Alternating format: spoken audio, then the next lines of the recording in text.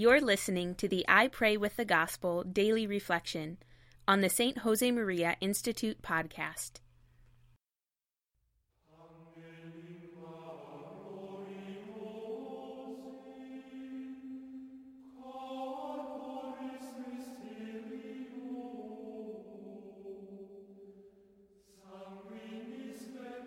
In the name of the Father, and of the Son, and of the Holy Spirit. Amen.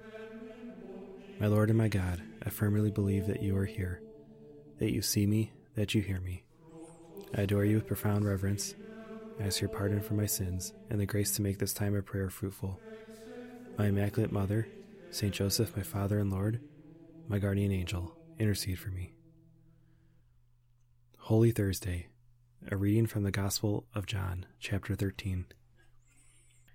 Now before the feast of Passover, when Jesus knew that his hour had come to depart from this world to the Father, having loved his own who were in the world, he loved them to the end.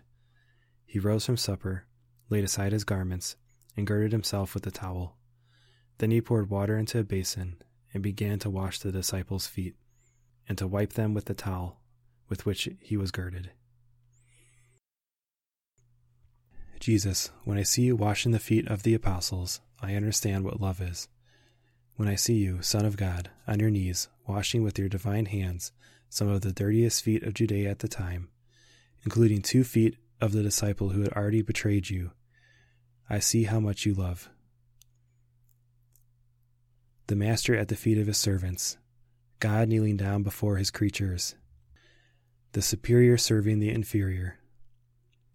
But don't mothers do the same when they tie their children's laces or feed them or help them get dressed? Love engenders humility. We could say that humility is the daughter of charity and always goes with her mother. The more we live charity, the more humble we become. I know how much you love me, Lord, when I see you as a poor child in Bethlehem for me, or when I contemplate you crucified for my sins. But I understand it plainly when I see you in a piece of bread. When St. John Paul II was elected Pope, he began his papal ministry at an intense pace. A young priest who started working for him for the first time complained to the Pope's secretary, "I am exhausted. I can't follow him. What does he have for breakfast, and where does he get all the energy?" The secretary smiled and said nothing at the time, but after lunch he asked the young priest to follow him.